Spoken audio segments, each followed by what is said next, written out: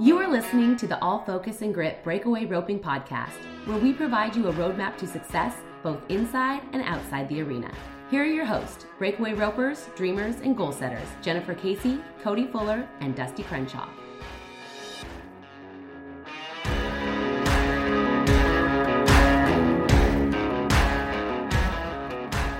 Welcome back to the All Focus and Grit Podcast. I'm Jennifer Casey. I'm Dusty Crenshaw. And I'm Cody Fuller. So I got a funny story to tell you guys.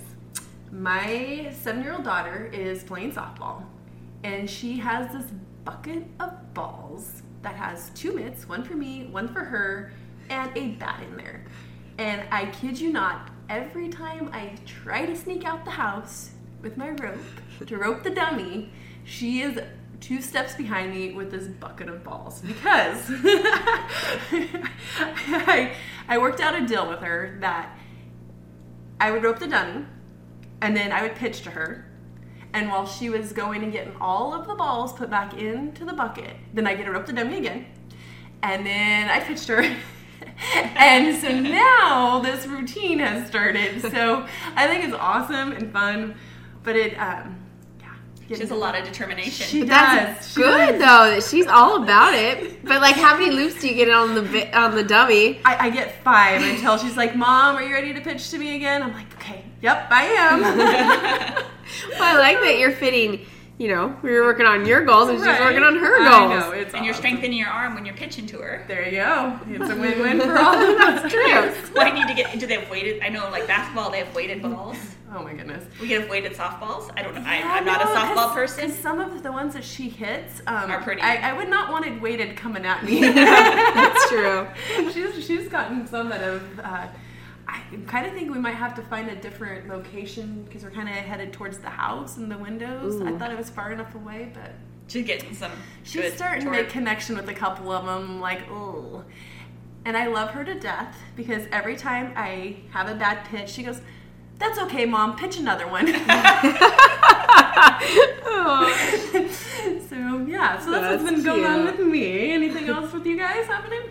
Maddie has decided to abscess again on the other front foot. So we got Sunday morning. She was a little sore after being in the trailer for 6 or 7 hours. Sunday, she was pretty sore, and so I can't decide if it's an abscess or a bruise. And we've been going back and forth, and it got really swollen, really hot for 2 days, and now it's kind of went back down and it hasn't popped. She's pretty sore on it still, so I told her by next Saturday, between Saturday night at 6 and Sunday at Satan 3, she has to be okay. Right. Well, hopefully she listens. She does. She hates being left home, and she hates not getting roped on it. Just makes her, like today at Kim's, she had to be tied, and she just thinks it's the worst thing ever. So hopefully she understands that this has to be resolved. Right. Yeah, well, and the nice thing about, not that abscess is nice, but it could better be than worse. yeah, it's exactly. better than having it. Right, and she'll be, like, as long as she's not as lame as she was at Walla Walla a couple weeks ago, where she was 3-legged, on the other foot, yeah, we'll be okay. Right. Yeah, because an abscess, at least eventually it's going to come out. Right, So. and it is an abscess, and we hoof tested it today, and I know it's an abscess. It's just, I've talked to my vet, I talked to my brother, who's a horseshoer, I talked to my other brother, who's a horseshoer, and then I talked to Kelsey Nanella, my horse nutritionist. So, like, anybody I can talk to about this, of what we can do to speed the process up. right. Yeah, no kidding. Yeah. How about you, Cody? How's your week?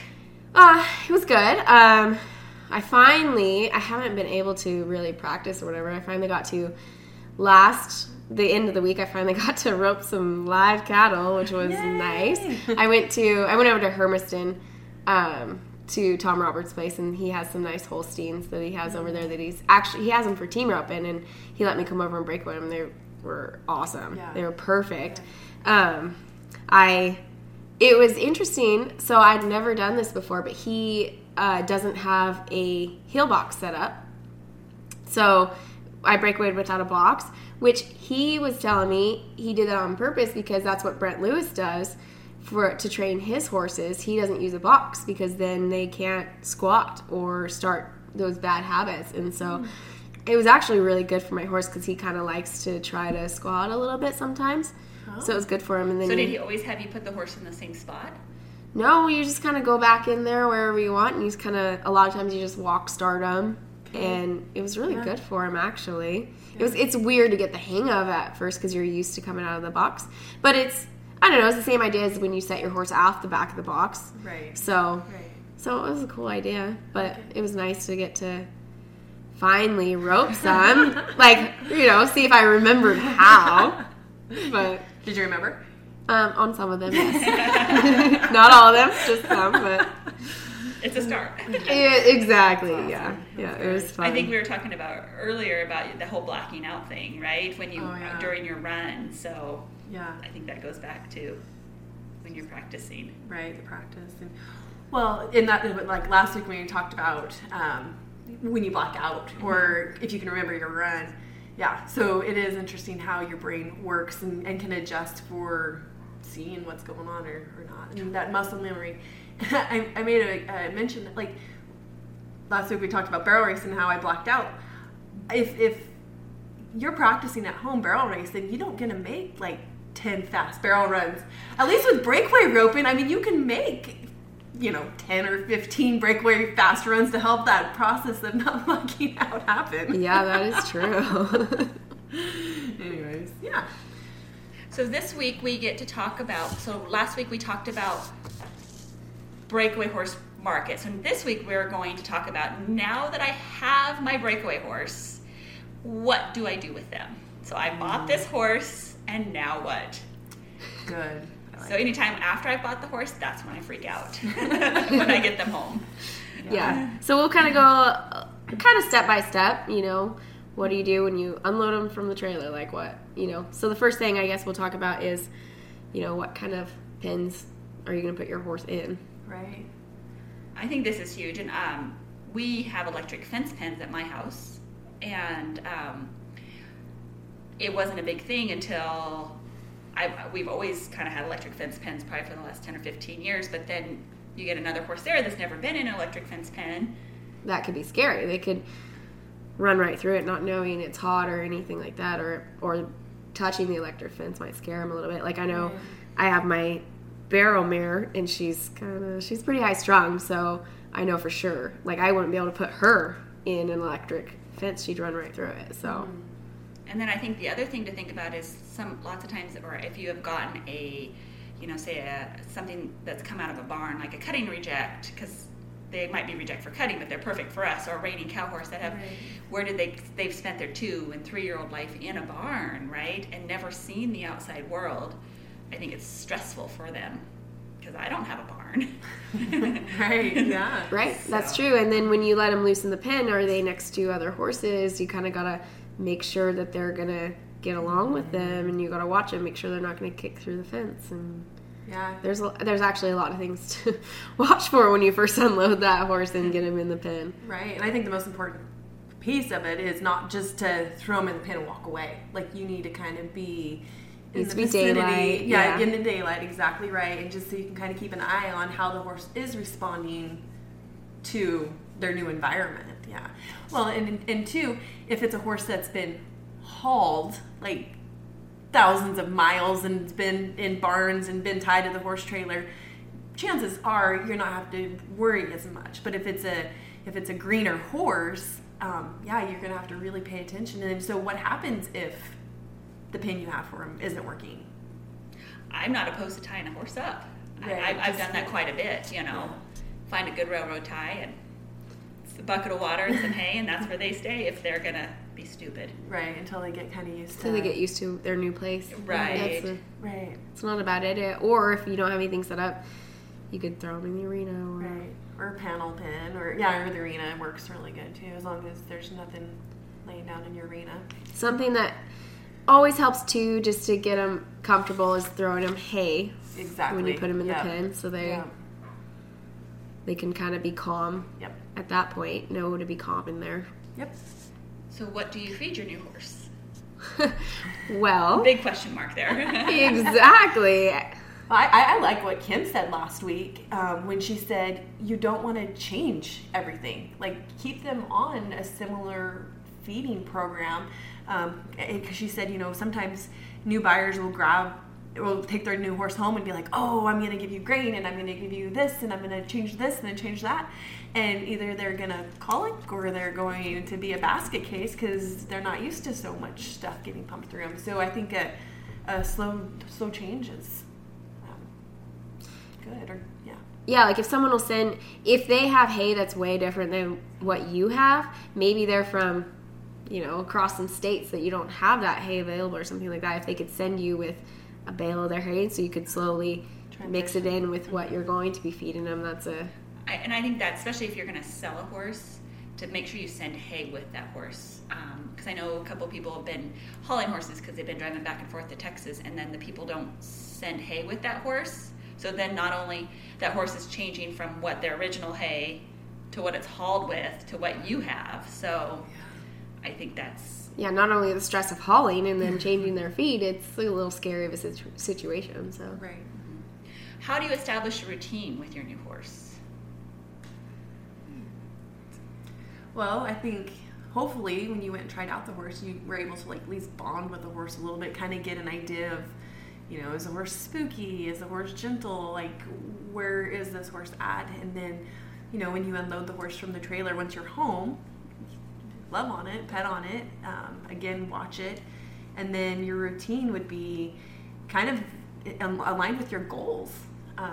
If you're ready to hit the ground running and you're like, oh my gosh, I have a rodeo next week, I mean, you better make for sure that horse is a seasoned horse, or, the practicing and just setting your goals for what you need. What do you think, Cody? Well, I think just kind of getting used to each other. So maybe take some time, ride the horse a little bit before you just ram and jam and like, okay, I'm going to go make 30 runs on him here to see how it goes. Yes. So maybe just go at it a little slow at first and not have too much pressure on them at first, and kind of get to know what their vices are, if they need more scoring, things like that, maybe know how much you can rope on it, how much they can handle in a day, kind of thing. I think it's important. I think as much as you can just ride them outside of the rope, even outside of the arena, is how you can, and be able to establish a routine that, okay, I feed you at these times. When I get you out, I'm going to tie you here, and so that they'll be able to calm down, because even a seasoned horse could have some anxiety around a new person if you do it differently.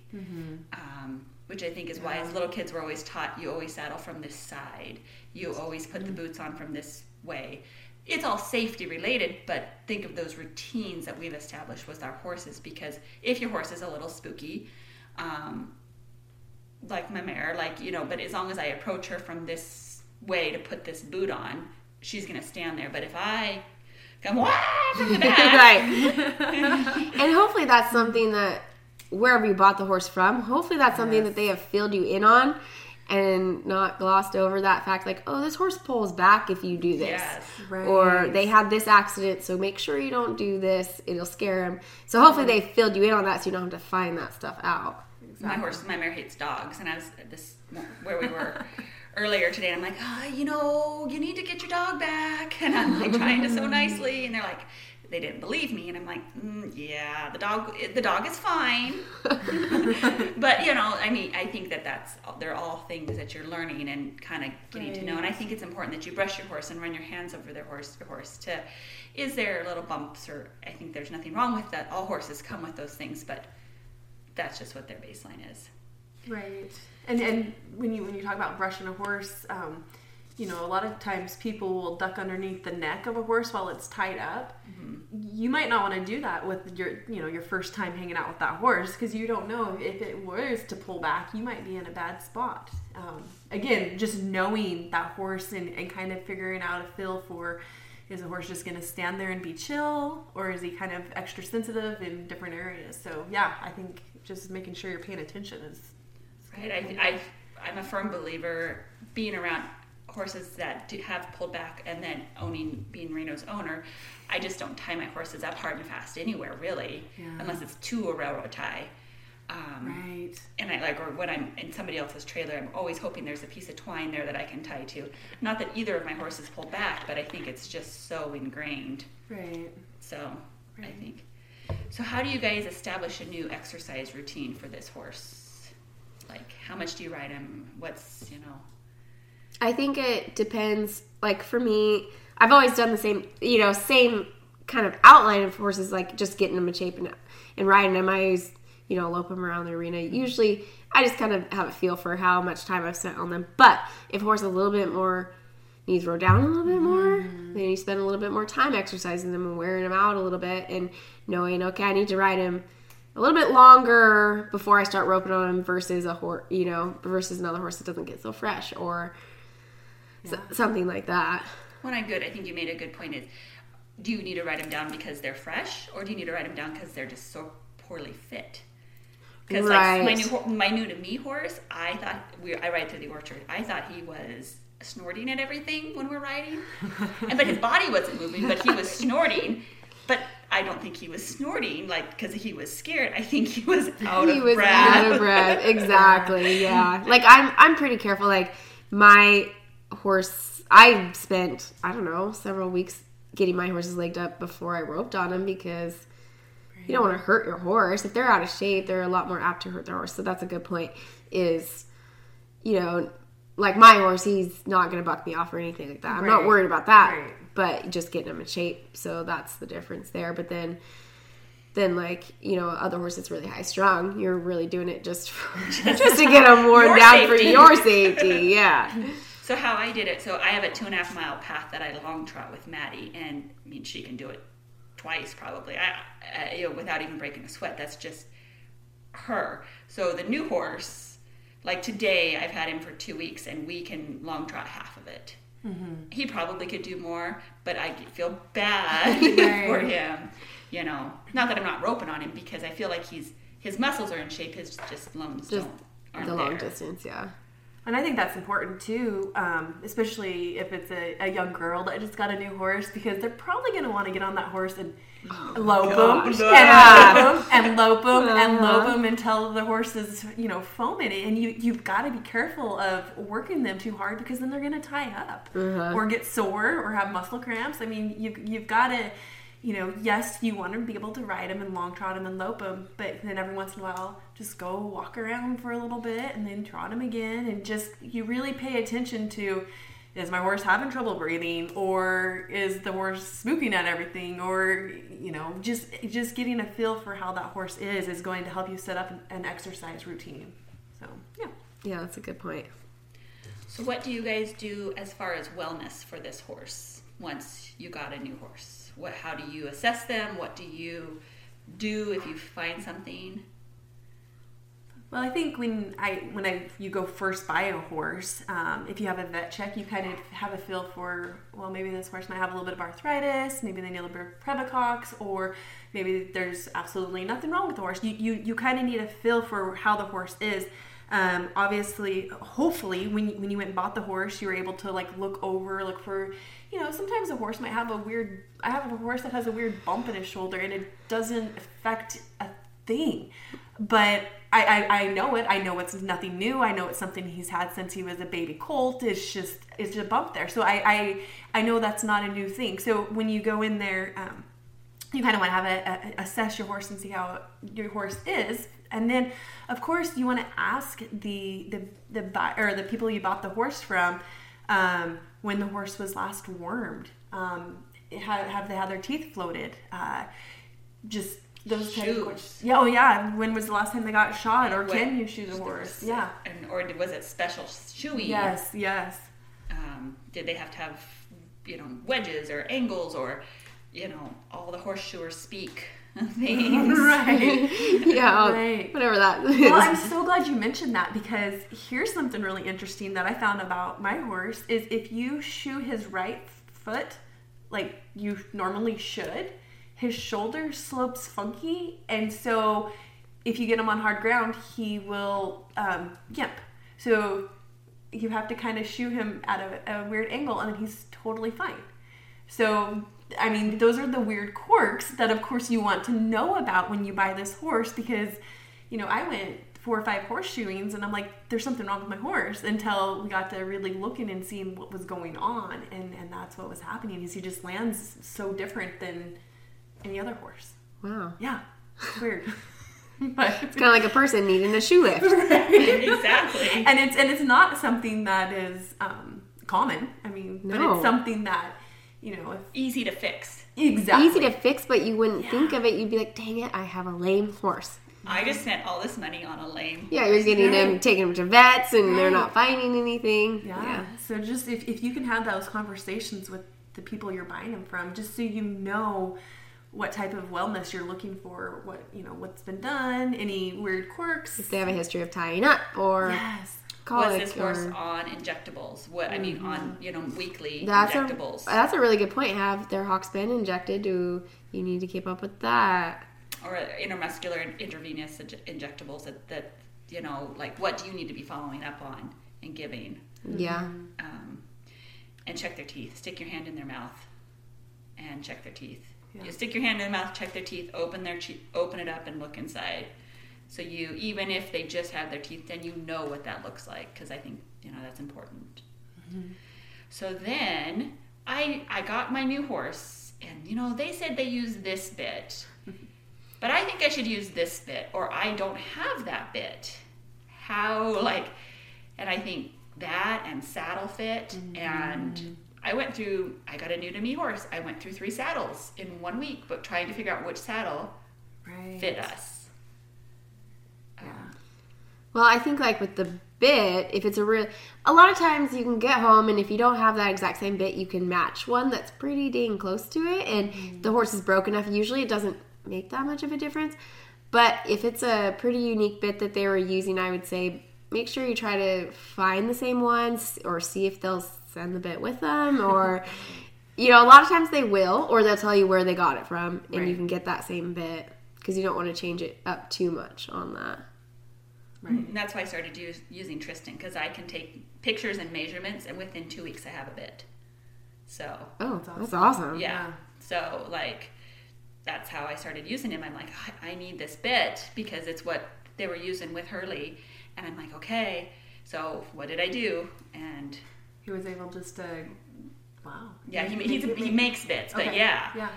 So now that's why I have like 5 of the bits. I'm like, this is so easy. Yeah, that's good. It's great, but I think either have them send the bit with you or have a replica made. Well, and I would definitely take a picture of the bit if they're not sending it with you, just so you have a baseline of what you need to find that's close, And how it's fit and how the tie down is fit. Oh yeah, how short do they usually adjust the tie down? Because that's huge. Yeah, and every horse is different. I mean, some of them need it a little bit more snug. Some of them, it probably wouldn't matter if you had a tie down on them or not. I mean, it's just, yeah.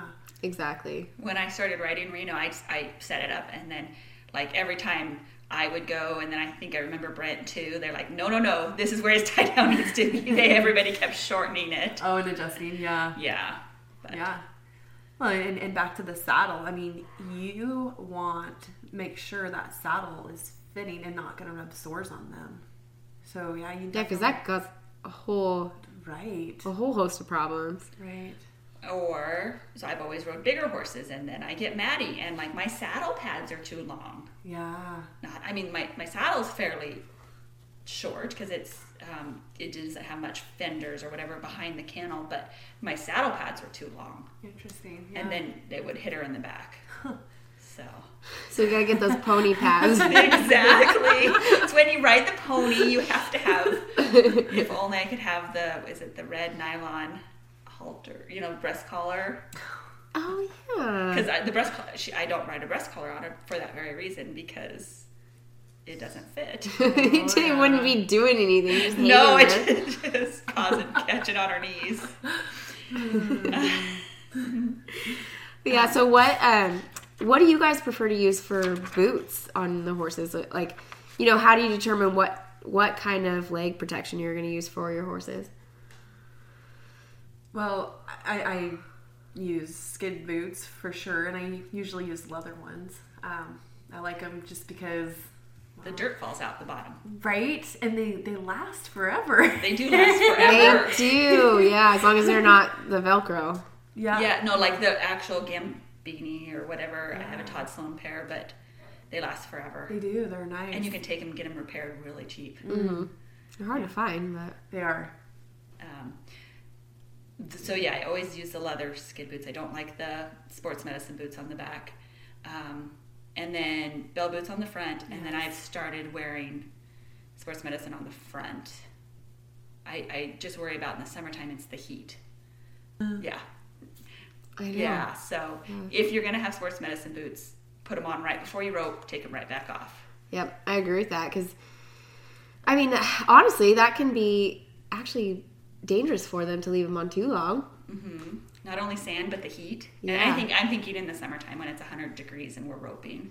And that's something to think of too if you're at a breakaway roping that's lasting for a really long time. Mm-hmm. Maybe in between your runs, take off the boots. Mm-hmm. So even at Filer, which there was a short turnaround, so Maddie's a pain. So when I had Reno, I would always take the skid boots off, and I never wore front boots on him. I mean, I would, like sports medicine boots. I can't get the back ones on and off Maddie because she won't stand still to let me do it. I landed on the ground and people walked by and why is Jennifer laying there? And that's because she knocked me down. So her back boots stay on the whole time. But I will take her sports medicine boots on and off between each run. So I think that's important, especially for high school kids. High school rodeos, yeah, I think. Yeah, and I think people, sometimes it's easy to get lackadaisical about it. Like, oh, well, you know, I don't want to take them off and put them back on. So I know, like, I like on my barrel horses, I like to use polar wraps. Mm-hmm. And so I have to be really conscious because they're supposed to be really snug. I have to be really conscious of like the timing of it because you don't want to leave them on too long. Mm-hmm. For one, if you put them on too early, they're going to lose their effectiveness by the time you run. And two, they get really hot. They trap the heat in there too. Right. So you got to take them off right after you're done with them. And that's what's great about the leather boots, the Ed Glumbas and the leather skid boots is they're not going to pose as much. Yeah, exactly. Yeah, that's important. And I think, especially for more rookie riders, to think about the tie down. Did they have a flat leather tie down on them? Did they have a rope tie down? Did they have a chain tie down? So that you have the same tie down along with the length of adjustment. And then as you're fitting new tack to your horses is just, you know, run your fingers along the inside of the bridle. Is there any pinching, right, between the bridle and the chin strap? Or have somebody else do that. Or how I test saddle fit is I'll stick my hand underneath, or like between on the withers and the saddle pad, and then have the horse walk, and I kind of put pressure down and make sure that there's pinching. I think as long as you're riding, I'm a Todd Sloan saddle person. Mm-hmm. That's, you know, and I went through 3 different Todd Sloan trees the other day to try to find the one that fit us both. Because it has to fit the horse. It can't hurt the horse, but it has to fit me, and so it doesn't hurt my back. And I have to have it narrow enough so that I can grip. So yeah, I did the same thing with this breakaway horse I'm on right now. I had a different Todd Sloan saddle on him actually because I'm a Todd Sloan fan too, and I was like, you know, I don't know about this one on him. So I went and grabbed like an older one that I had and I put it on him, and it just fit him so much better. And it fixed a few things that we were working on. So, yeah. I think that goes back to when you're looking at horses, maybe not the finished breakaway horse, but when you're looking more at prospects. It was so easy to find a saddle that fit CK. Like Amy said, he has this nice set of withers and this nice normal sized back. Like every saddle I put on fit him per se. They just didn't fit me. So versus Maddie, I mean, I just went best case scenario between my saddles. This will be good enough. Right? The shortest saddle is what I went with. But yeah, so I think that the withers and how that looks is huge. So I got my horse, I got my bridle, got my saddle, I got the boots on, I got my breakaway rope. How do you approach roping? Like, are you roping the sled? Are you roping the out of the box? Are you tracking cattle? What does that look like for you guys? Well, I think, again, it depends on the level of horse you bought and the level of roper you are. I mean, if you're a green roper and you got an advanced horse, you may want to have somebody pull the sled around just so you can kind of get in that comfort zone with the horse. And the same thing if it's a green horse and if you're an advanced roper, I mean, have the sled. I mean, there's absolutely, you can get so much done with roping the sled. You can get the slow work done. You can get that bonding done with the horse. The horse knows what you're wanting. You know how the horse is going to work and feel underneath of you. So, I mean, if you're roping the sled's huge. Or find some slower cattle and rope some slower cattle. Don't go out there and, especially if you're green and try to be a 2-7. Like, go get comfortable riding this horse. So that's my thoughts on it. Yeah, kind of give the horse a chance to, don't go out there and just blow it up. Right. Because that horse can be super broke, but you don't know how to communicate with that horse. Yeah, and then the horse is going to be like, I don't know what you want. Like, this is not what I'm used to. Right.